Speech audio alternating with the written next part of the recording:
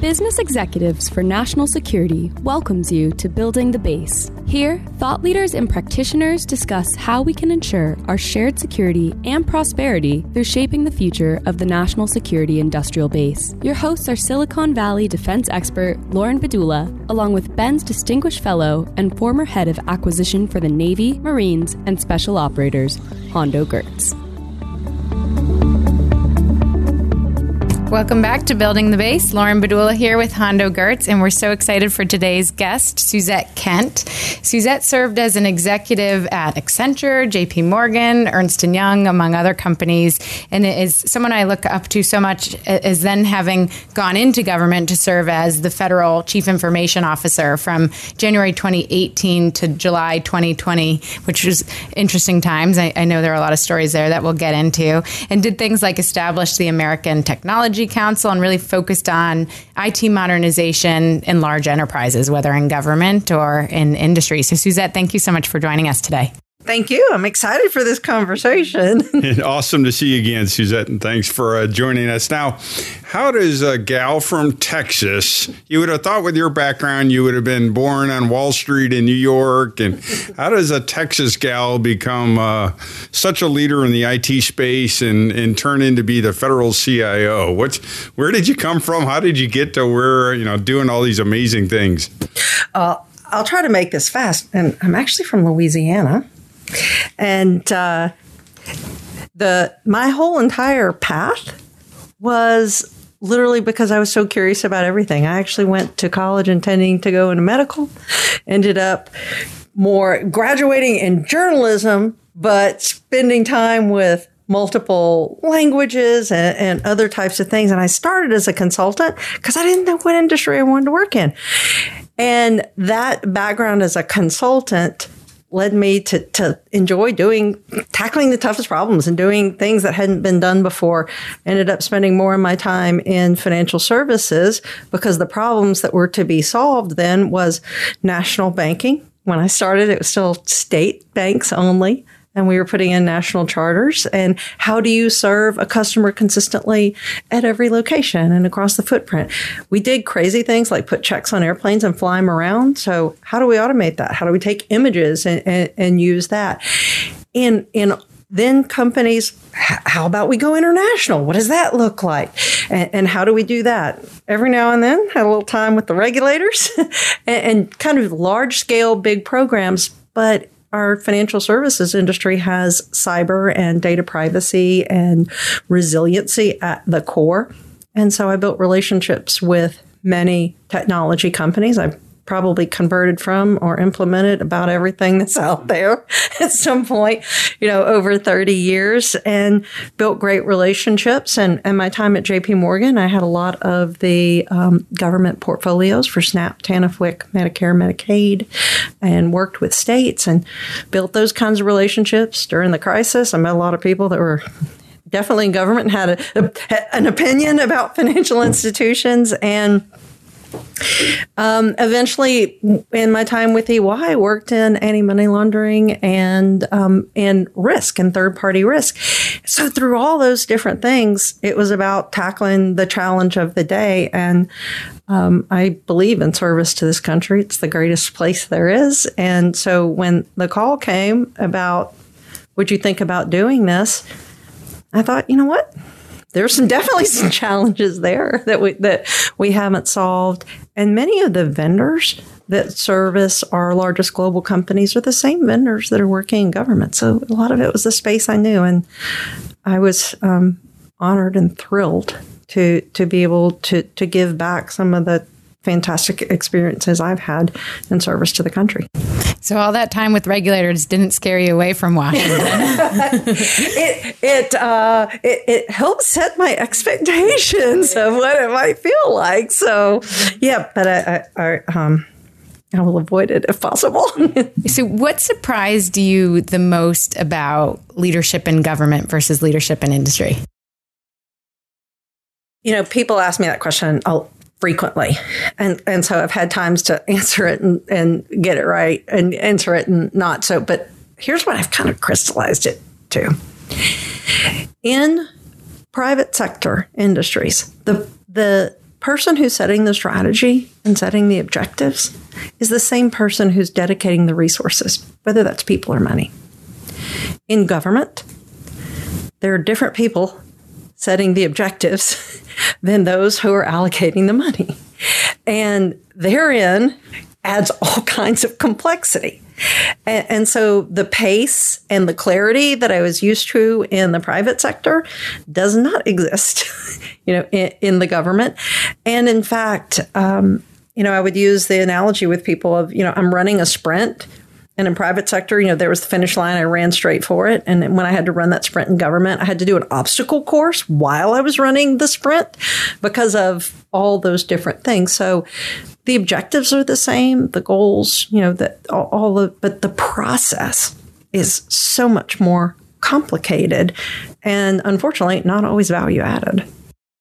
Yeah. So I'm sure you were able to take some of your experience trying to modernize a very regulated industry. Often DoD's compared to auto industry or some other.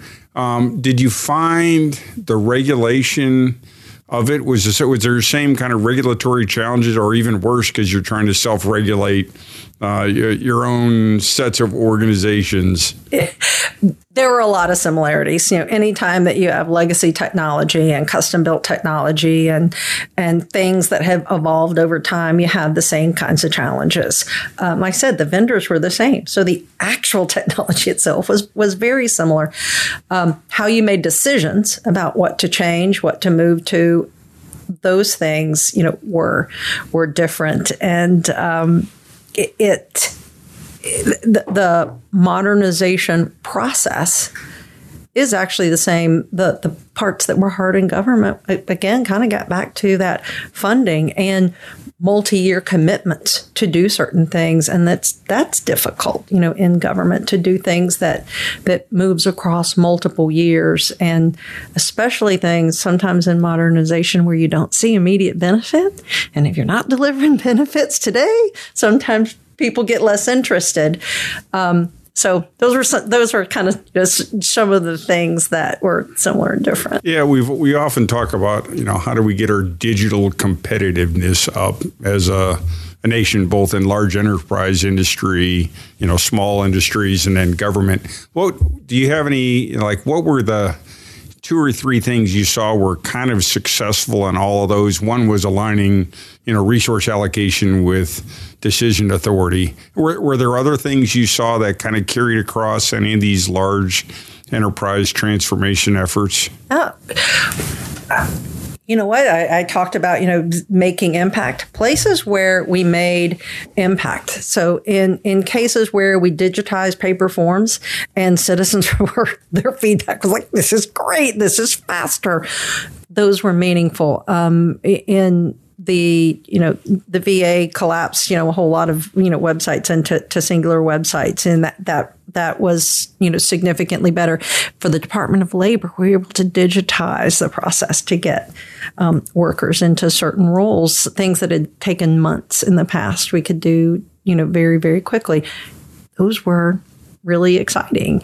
And for all the many negative things that happened during COVID, one of the things that was very positive was technologies that we had in place to support a hybrid workforce or to deliver services in a digital manner that were maybe small and not used or under pilot. We scaled them all the way, and I hope we never go back. And the success of those was thrilling because the technology, from a technology perspective, we knew it would work. It was about the people adoption. And it was about, I'm used to doing it this way and I really don't want to use that new, thing, or even in serving citizens, meeting their expectations. So those were some of the things that I think took our digital capabilities and, power charged them. On the people adoption, we talk about culture often as a barrier on our show. So it's interesting to hear your experience with COVID, and maybe something we'll come back to on the culture piece. But while on the topic of COVID, I wonder if you could tell us about those first few weeks. Like what happened? Any stories? How did you deal with that? Yeah. that experience was one of the hardest, but it was also one of the ones that was probably most fulfilling and impactful. One of the things when I came into the federal government, only 33% of agencies had a common email system, a cloud-based email system, or collaboration tools. And I came out of industry and I was like, what? Right? This is, we probably tackled that, a decade ago. And that was one of the priorities. And I had some people externally kind of saying, like, are you setting the bar low? I said, basic work tools should be an expectation of every federal employee. So no, I'm trying to get the basics right. Yes, we have some big lofty goals, but we're trying to get those basics right. And, credit to the entire CIO council and some Tiger teams. I borrowed a few from other agencies who'd done well and brought them in. And those Tiger teams went around and ensured that we moved everybody up the scale. And that I actually had one agency secretary say to me, I can't even email people in my own agency because there's 41 different email systems. And so we did all that work. And, that's not the glamorous, sexy stuff. Maybe it wasn't anything that was in the press. But when COVID happened, because every one of the agencies had done that and they'd taken it to heart, we started having daily sessions. I had sessions with all the CIOs and their teams from every agency multiple times a day. Here's what's happening. Here's what we're going to do. And how we were going to move into the virtual environment. That investment in tools allowed us to do that because it was a very basic tool. And we were ready and we worked together. And like I said, every single day, multiple times a day, there were EOs and things like that. And I actually got some senior executives to use a digital signature on some of the things. So I was like, yay, we made progress. We didn't sign a piece of paper and pass it around an agency. So necessity drove adoption, but the collaboration and focus that the CIOs and CISOs from all the agencies had really paid off. Mm-hmm. And it was something that was an incredible experience. But it was, when people say government can't move fast, absolutely not. You can when you have to. Think about, the economic impact payments, the PPP loans, and taking the largest workforce in the world virtual. We did it. Mm-hmm. And we did it in days and so a few of those hours. And it proved, when you focus and you get a great team all on board together, you can get it done. And so it was a great experience. And I think there's so much to learn from it, too, especially this piece about necessity driving adoption, or to look at that period of time and how much it sped up digitization of so many agencies. But maybe now I can ask my question about the culture piece, too. As a leader, you talked about in the beginning, people setting priorities aren't necessarily the folks setting budget, or some of the disconnect there. Do you think more acquisition reform is needed? We typically talk about it in a DoD sense, but from where you sat, or is the majority of the hurdle around adoption cultural? Like, what's your take on culture versus policy? It's some of both. When you hit on a point on, acquisition, and I do think acquisition reform is needed in many cases to look at buying and acquiring capabilities in line with the life cycle. Technology moves faster. If I'm going to buy a table's not going to change that much, right? If I'm going to buy technology, what I'm buying today is going to be different in 6 months. And so a different level of nimbleness. We've talked a lot about, cybersecurity is a big point right now, ensuring that security is part of, and when we ask people to buy American and have secure products, that we buy that way as a government. We don't waive those requirements. Those are things, that we should do. And the under the alignment of how money is allocated versus how it is spent and how benefits are recognized. I know when I had the honor of lighting up the TMF, right, and actually establishing the process and beginning up, the law had passed. Literally, I held the meeting the third day after I was sworn in. And that, process is very different. But it was put in place to help provide funding at the pace of technology.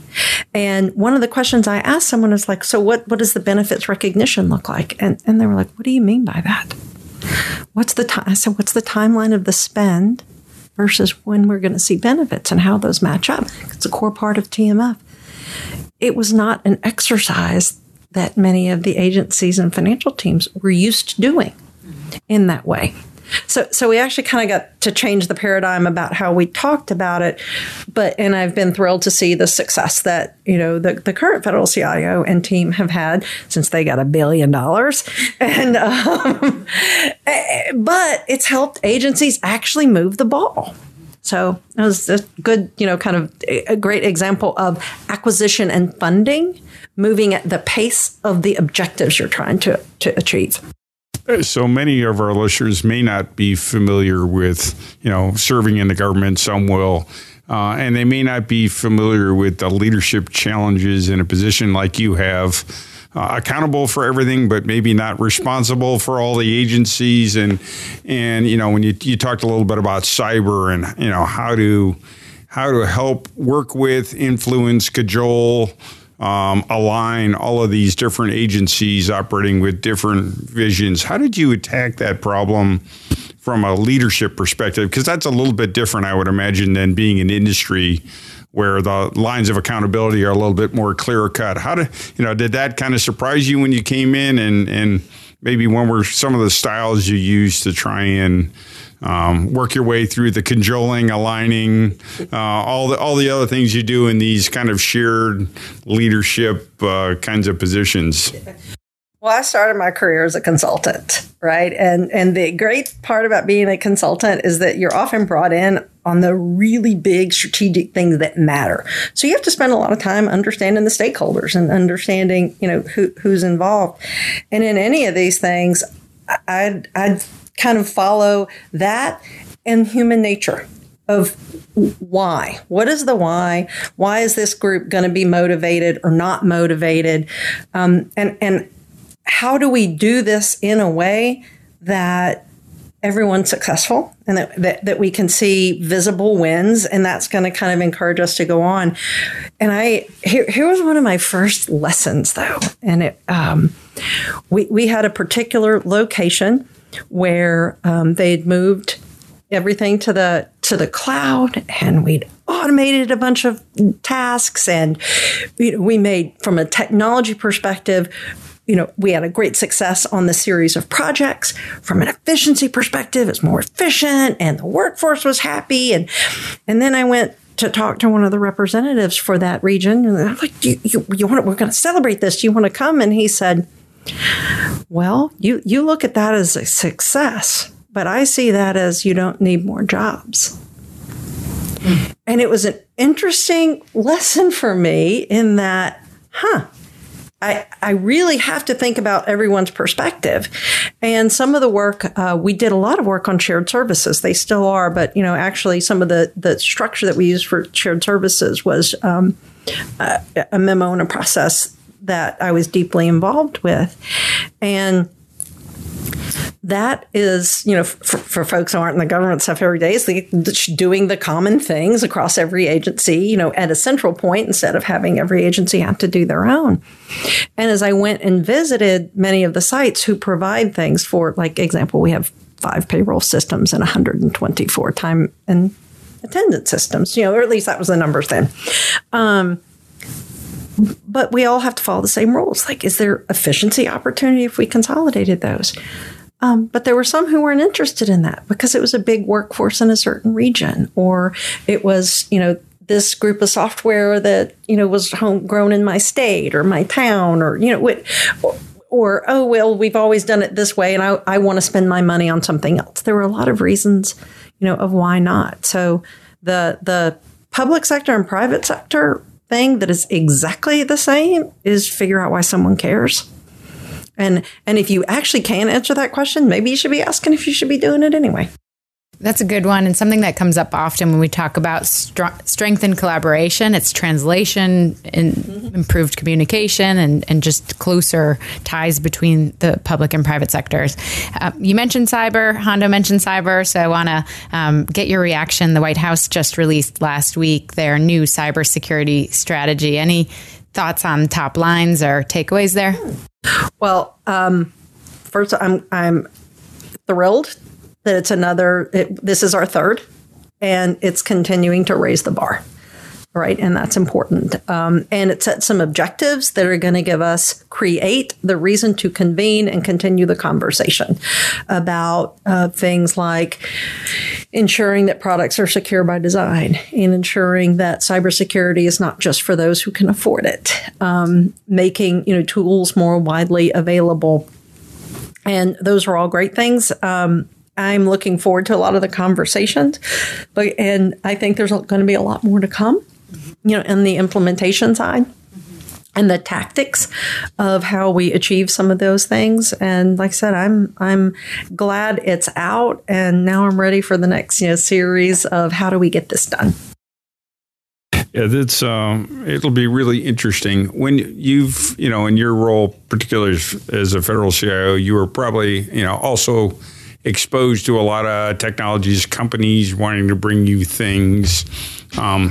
What were some best practices you found when companies would come talk to you, in terms of how they could be successful trying to get their message across? What was meaningful to you to discuss with them versus what was just, interesting but perhaps irrelevant to what you were working on? Any advice you'd give to those either small or big companies engaging with the government folks? I'm smiling as you say this because if anyone who's listening who ever came to see me, this is going to resonate with them.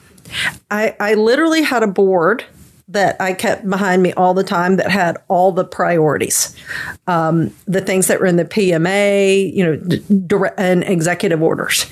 And I said, if you're not going to talk to me about something that's on that board, we're wasting each other's time.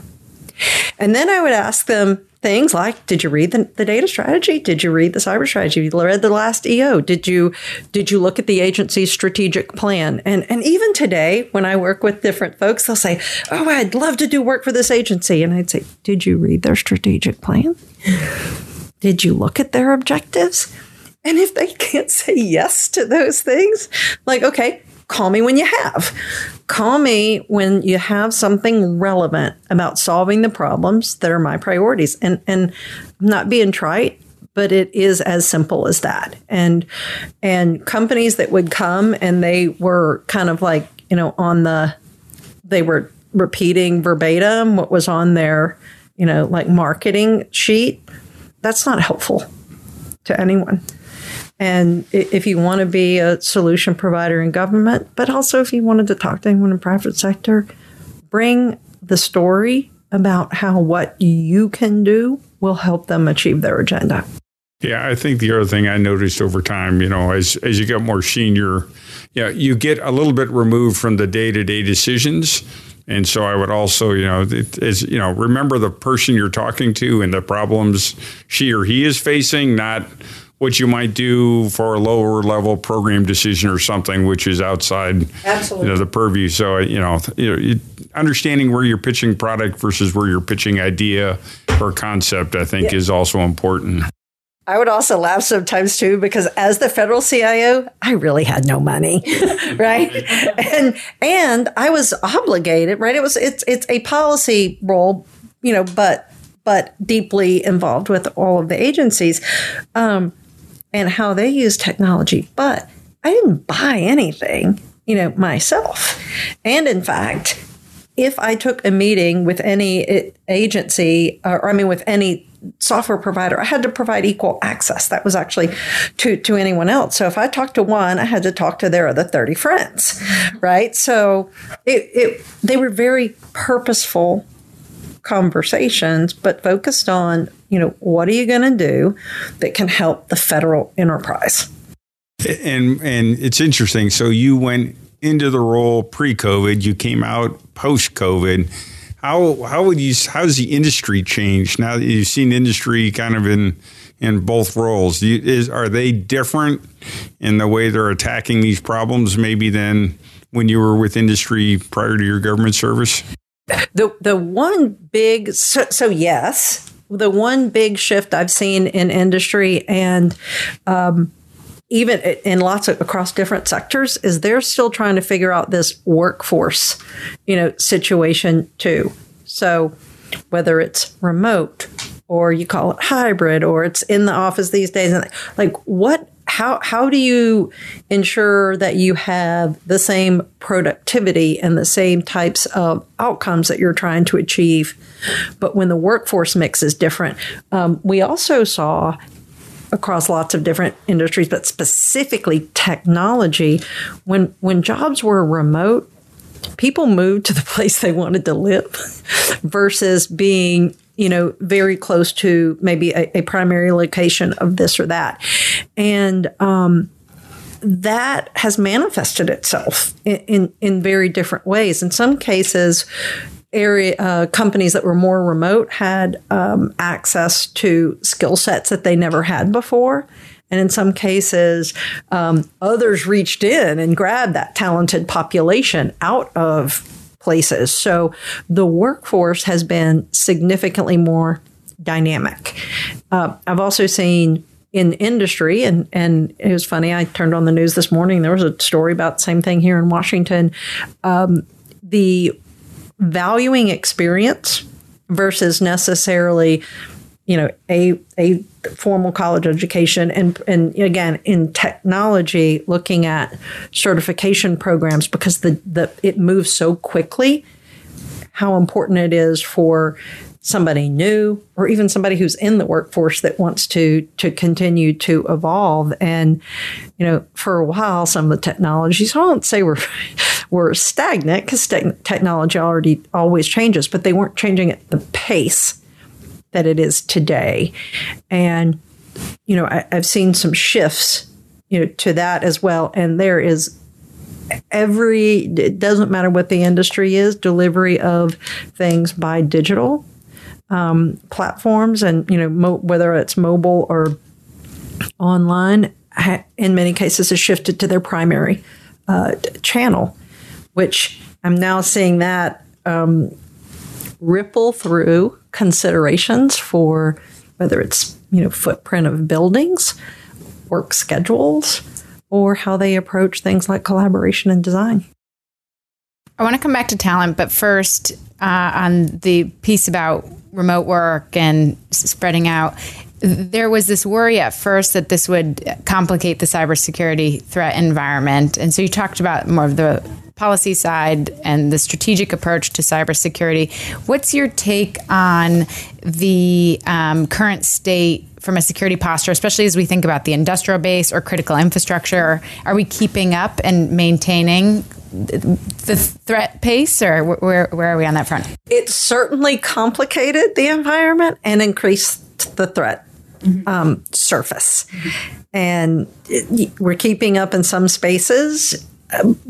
But if we continue, in this environment, we're going to have to do, and I believe we will. There are other things that we're going to have to do because many groups, they harden their security based on a physical place, right? Think about, the way that we do, command centers or things like that, right? It's based on that. And we have to change those protocols. We can. It's another technology project. And it's changing behaviors. So I'm actually seeing some of that in private sector, especially in places where someone is dealing with personal and identifiable information or healthcare information, and they are working remotely. I'm seeing changes to those protocols in both their technology, and the authorized activities that they can perform. Mm-hmm. It's good to hear because as we talk about a lot on our show, innovation and really the front lines of this national security environment right now are within the private sector. So it seems like there's greater awareness thanks to efforts like yours to do that. There's sometimes greater funding too. On talent, what's your take on how to drive more talent towards tech, towards service? Any thoughts on that? I feel like I beat this tom time. Like I'm always talking about this topic, and I use the analogy in another discussion about the movie, everything anywhere all the time. It's just every single thing.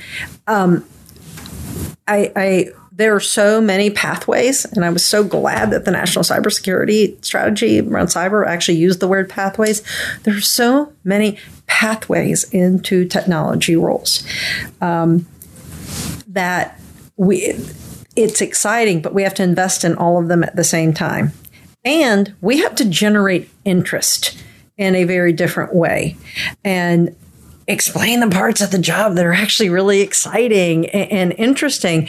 And that often means exposure at earlier ages, and that's in the K through 12 kind of environment to say, hey, this is a career path that a diverse population can be very successful at. And these are fantastic jobs. Here's the art of the possible, right, to get them interested. But we also have to create on-ramps, and those could be technical schools. They could be traditional higher ed. They could be certification programs. They could be continuous learning programs that are in different companies. And in companies, individuals who are in technology roles, when, I looked at the duration of tenure of many federal employees and the fact that the federal government spent so very little on continuing education in that space. That's not what you experience in the private sector. It's not what we should experience, in the federal government. But even incredibly talented technologists would tell you today that the pace of stuff that's coming at them, like they have to keep consuming something new. So we have to get people interested in new and creative ways. We have to reach into all kinds of, populations that might not traditionally consider a technology career. We have to provide learning pathways to start that cross many, different areas, and we have to ensure that those are already in the profession continue to get the training they need and the motivation to stay. Yeah, I think, demonstrating and showing the pathways in many cases, people don't understand actually the opportunities that are in front of them because it's not, it didn't come from their experience or their family's experience or their friends' experience. Yeah. And the way technology is changing, you don't have to be a PhD in computer engineering to be, a valued part of the cyber workforce. I mean, there's lots of different activities that way. You mentioned early on this idea of curiosity, and I'm struck every time we get together by two traits you really have. One is curiosity, and the other is, I would say, enthusiasm, right? Getting fired up for things. Where did that you get that by nature there in Louisiana?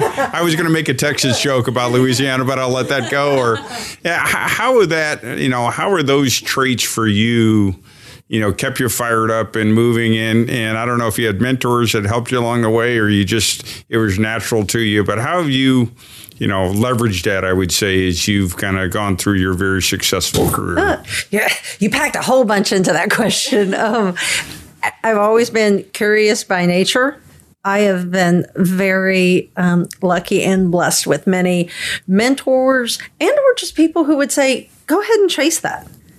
Had some latitude to pursue something, and I genuinely get excited solving problems and challenges, and it's motivating. It's exciting. It's one of the reasons that, coming into government was something that it was a risk.